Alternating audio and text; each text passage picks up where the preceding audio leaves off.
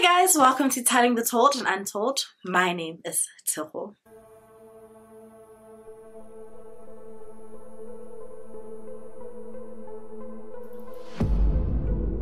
Before we go straight into today's case, I do want to give a warning that this case does talk about sexual assault and incest. I don't go into too much detail about the both of them, but if that's not something that you're interested in hearing about, then I don't think that this video is for you, but I will link some of my videos up here, I'm not sure which one.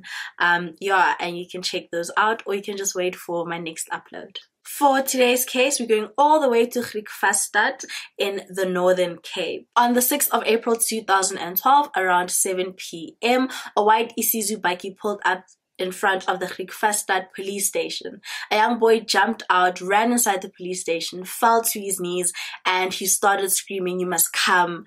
They've been shot. They're all dead." The young boy was 15-year-old Don Steenkamp, and he was referring to his parents as well as his younger sister. One of the officers who was at the police station went to him and picked him up from the ground, and this is when he noticed that Don was covered in blood.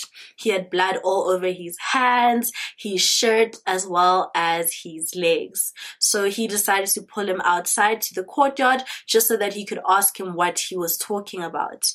And this is when Don explained that whilst they were at home earlier that evening, his parents and sister were inside watching TV, and he went outside to the barn, which is right next door the house, and he went there to go fix a light. And then he started hearing gunfire, and he decided to hide.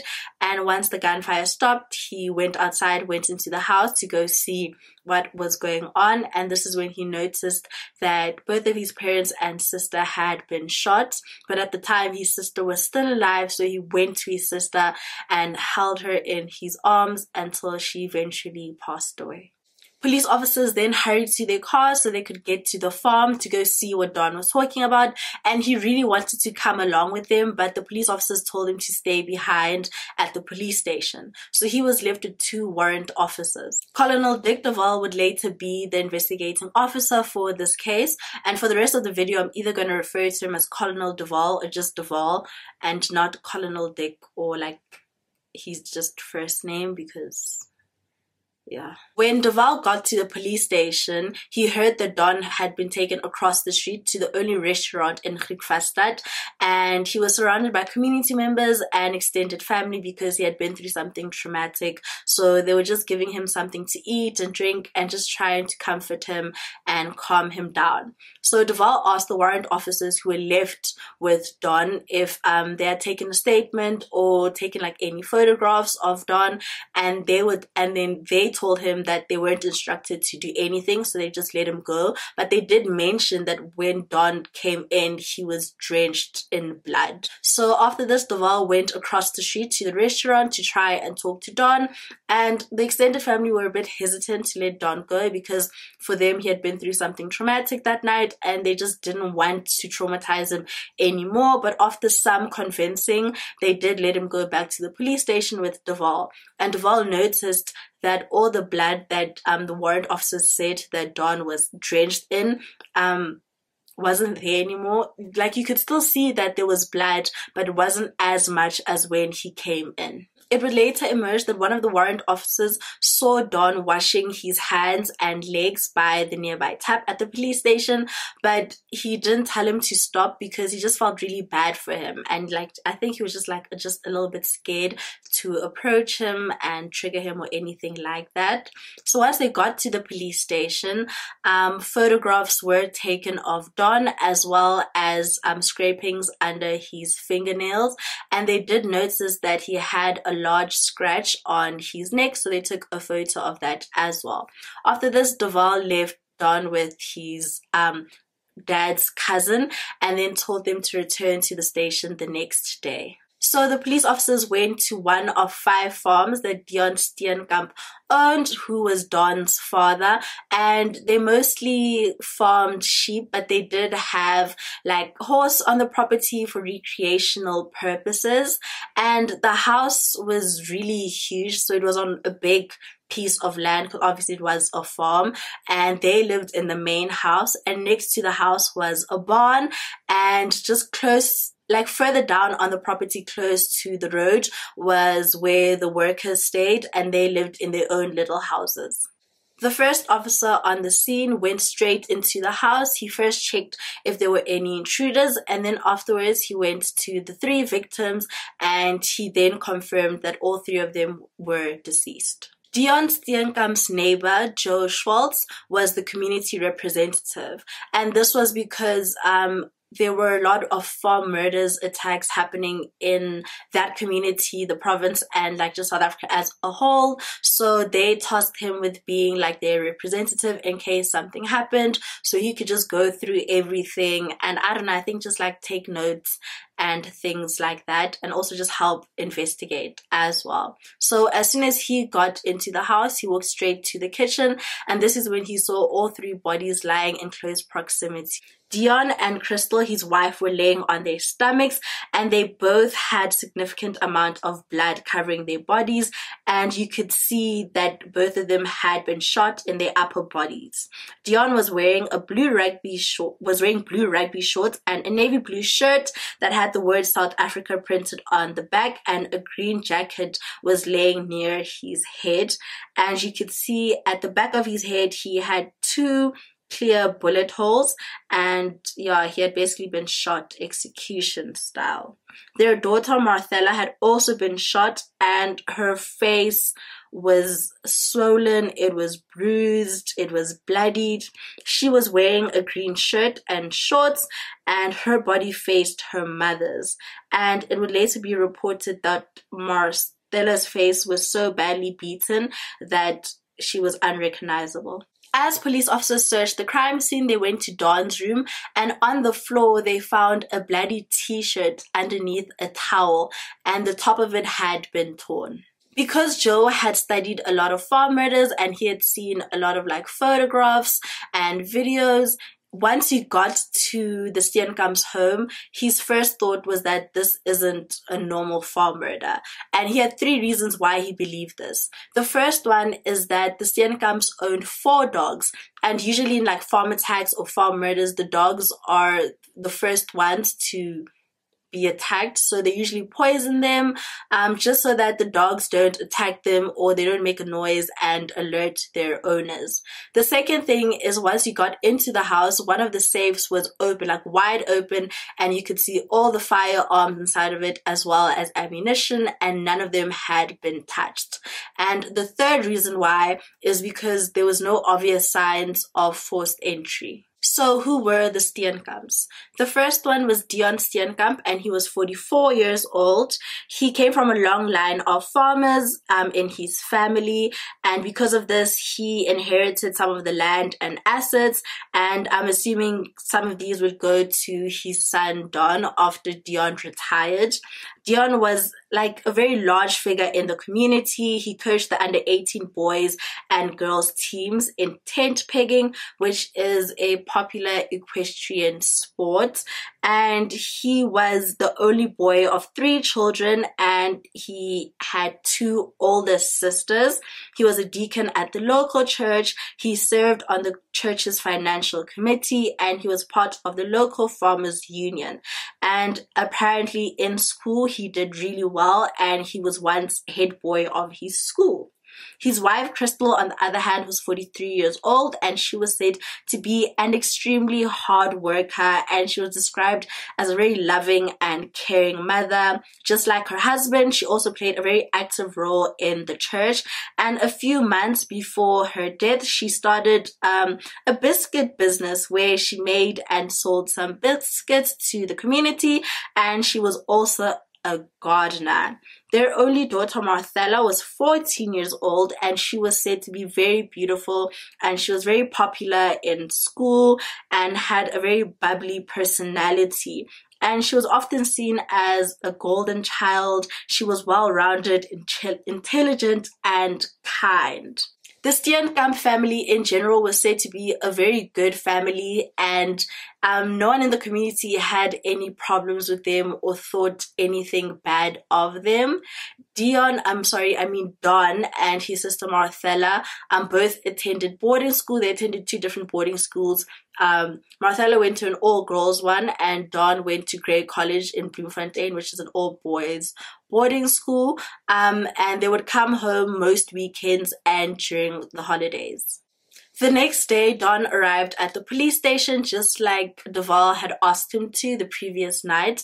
And after this, they went to the hospital just so that they could take note of his injuries and take photographs as well.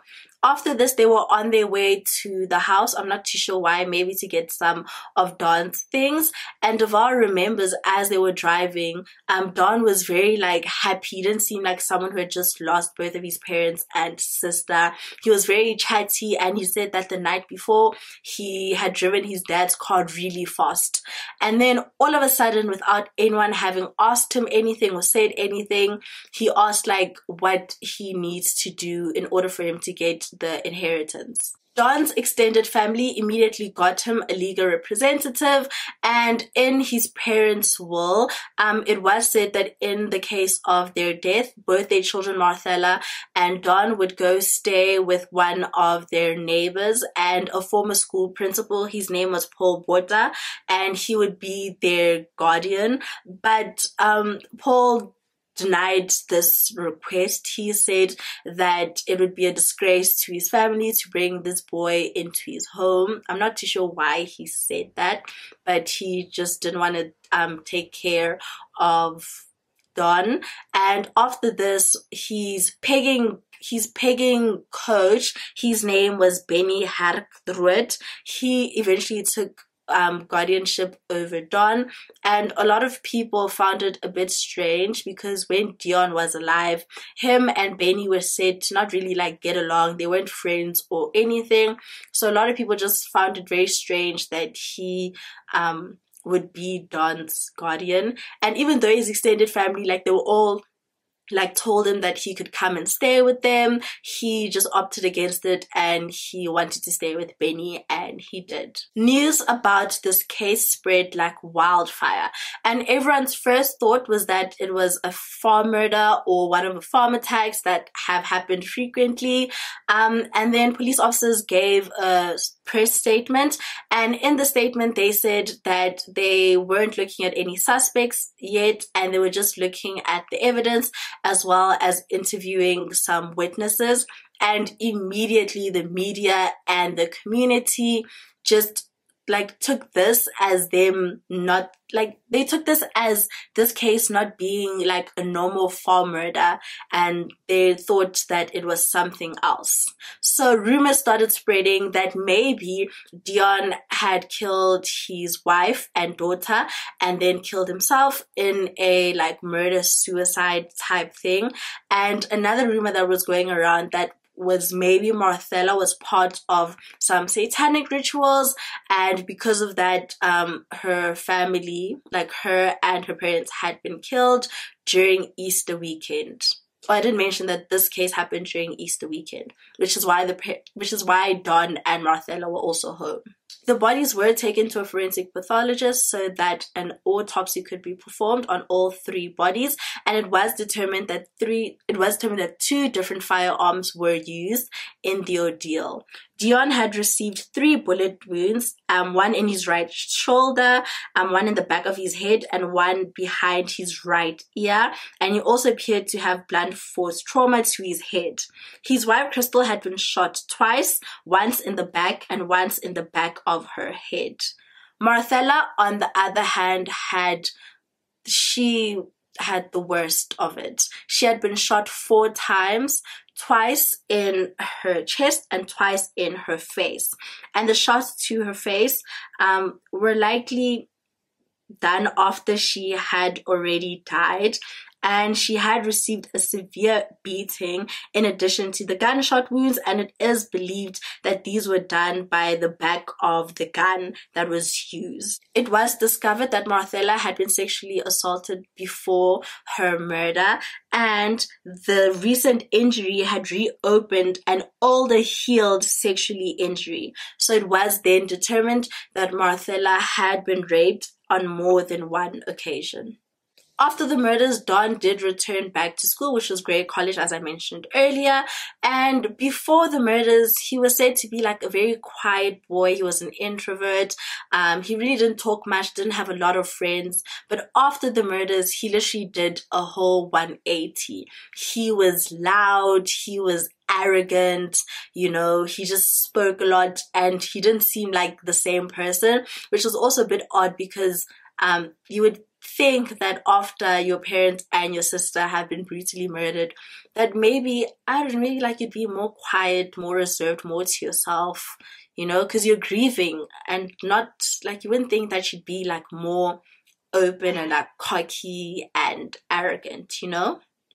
Don insisted on competing in one of the tent pegging competitions, even though some people like said like, you know, he didn't have to, like they would understand, but he really insisted on participating, and he wanted to use his sister's horse as well. And there were some photographers there just to like take pictures of the whole event and competition, and they did notice that Don like was very cheery, like he would pose for the picture, like for the cameras and stuff. And yeah, they just thought, I don't know, just a little bit odd, you know. Police were in no rush to release any information that they had, and they kept saying that they can't name the suspect or anything like that. And after this, people started pointing their fingers at Don, and they started saying that maybe Don was adopted, and that the night of the murders he found out, and in a rage he decided to kill his parents for keeping the secret, as well as his sister. And Miss Don was still going to school, and the parents started hearing like all these rumors, and they started complaining, saying that they don't want their children to attend the same classes as Don. And then the school then asked Don to leave. But his guardian, Benny, as well as his extended family, fought this, and they kept saying that, you know what, no suspects have been named. He hasn't been named a suspect in this. You literally have no leg to stand on. Like, they literally didn't. So they were just like, you can't do that. And after much hesitation, Grey College decided that Don could come back to school. 4 months after the murders, on the 21st of August, whilst Don was in class, he was called to the principal's office. And once he got to the principal's office, he was then placed under arrest. At the same time that this was happening, police officers did have a search warrant for his dorm room as well as his room at Benny's house, and these were going on at the same time that he was being arrested. After this, they like took Don to the car, like the police van, and I'm not sure like what time this was happening, but I don't think the kids were in class, because as he was walking, like all the kids, like the learners and the teachers, they were like staring at him, and Don had no reaction. Like, he was stone cold, like he wasn't frowning, he didn't seem angry, he didn't seem upset. He was just like, he just had no emotion, just as he walked to the car. So as they got into the car, Duval started the car so they could drive to the police station, and the radio was on. So as they were driving, one of the radio stations made an announcement that a 16-year-old boy had been arrested for the Steenkamp murders. And Duval remembers, as he was driving, he was looking at the rearview mirror just to see Don's reaction. And he remembers seeing Don like having like this creepy smile on his face as they made that announcement. Like, you know, he was just smiling. Because Don was still a minor, this case had to be handled differently. So according to the Child Justice Act, his identity could not be revealed until he was 18.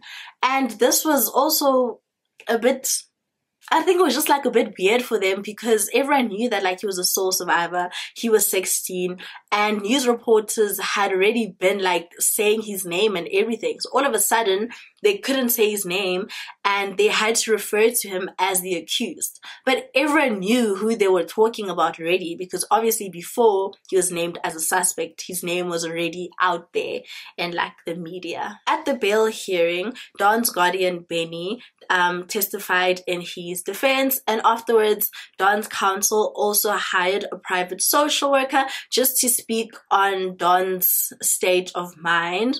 And it was later discovered that this social worker was related to Benny, who was Don's guardian. So that you can't do that. You literally just can't do that. And it was also discovered that 6 weeks after the murders had taken place, Don's attorney informed him that he was a suspect, which means that the police officers fairly early in the case already saw Don as a suspect, but they just didn't want to tell the press that. But Don knew this whole time, like those whole 4 months, 4 months, he already knew that he was a suspect. And he just, you know, I don't know, I just think like he just didn't care. Like I mentioned, he just had no emotion. So the bail hearing went on for 2 days, and afterwards the magistrate said that they needed about 10 days just to go through all the findings and see whether Don can be out on bail. And they said for these 10 days he has to remain incarcerated, and this was the only time Don showed any type of emotion, and he started crying. It was also said whilst he was incarcerated, Don had a lot of privileges. So his family would come and like drop off pillows and blankets. And Don said that the jail food wasn't well, like he just didn't like it. And because of this, his family would bring him like takeaways. Like he was living a good life in that jail, which he wasn't supposed to be as well. A couple of weeks later, Don was granted bail, and it said that he was granted bail because ever since the murders took place, he had been out and he had been like walking around freely and everything, and he also had access to firearms, which he didn't use. So they basically said that he didn't like pose any threat to society. So now we move a couple of months and it's December, it's the December holidays, and this was like a really tough time for the Steenkamp's family, just because it would be like their first Christmas without Dion, Crystal, Marthella. It was just tough. And apparently the year before, Don was invited to go to the coast, you know, just go see the beach with one of his friends and their family, but his parents said like he couldn't go. And this December, after the murders happened, he sent his friend a message, and he said to his friend, like, don't worry, this year we can go to the coast. No one can tell me that I can't go, and I'll also have a lot of money to spend while we're there. On the 11th of March 2013, almost a year after the murders took place, Don Steenkamp's trial finally started. The prosecution had a lot of evidence against Don. The first one was the scene. As I mentioned earlier, there was no signs of forced entry, there was no signs of a struggle, and apparently usually like in farm attacks or farm murders, the intruders would come in, like open the drawers trying to find like any jewelry or items that they can take, but this scene showed none of that. And also all the valuables that were in the house had not been taken. TVs, radios, there were 6 cell phones found in the house. None of them had been taken. There were also 3 wallets found in the house, and one of them had 4,000 rand in cash, but that also hadn't been taken. So they were like, if this was really like intruders coming in to rob the house, like nothing had been taken, like literally nothing had been taken. The second thing is that Don's story didn't make sense. So Don had mentioned when he went to the police station in April last year that his sister had died in his arms, which is why his shirt was so bloody. But then when they looked at like the shirt and all the different blood spatter and like patterns, it looked like more of a struggle and not him like holding onto his sister as she died in his arms. Also, Don says that as he was driving out, he could hear gunshots going on in the house, but this couldn't be true because Don said that he went into the house, saw like his parents and his sister, proceeded to go to his sister and hold his sister, and then leave and go to the police station. But like, how would he be able to do this if the intruders were still there?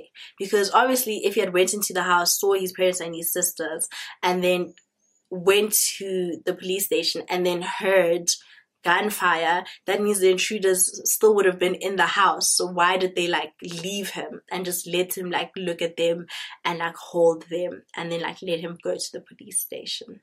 Am I making sense? I think I'm making sense. Yeah.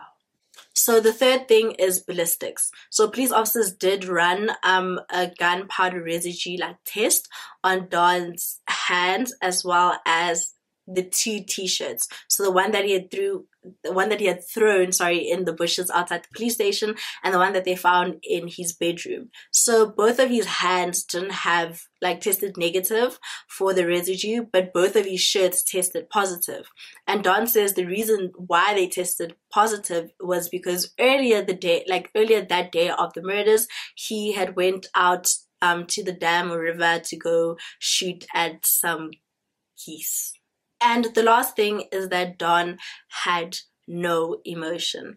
Throughout this entire case, like, Don just showed no remorse, no emotion. Like, he didn't seem sad. He didn't seem upset that he had lost his whole family. Matter of fact, less than 24 hours after they were brutally murdered, he was asking about his inheritance and how he can get it. So throughout that whole time before he went to trial, he was just concerned. He was more concerned about the money that he would inherit than like the murders that took place. The judge found Don Steenkamp guilty on 3 counts of murder, 1 count of rape, and 1 count of obstruction of justice. 2 days before his 18th birthday, he was sentenced to 76 years in prison. The sentence, however, will be served concurrently.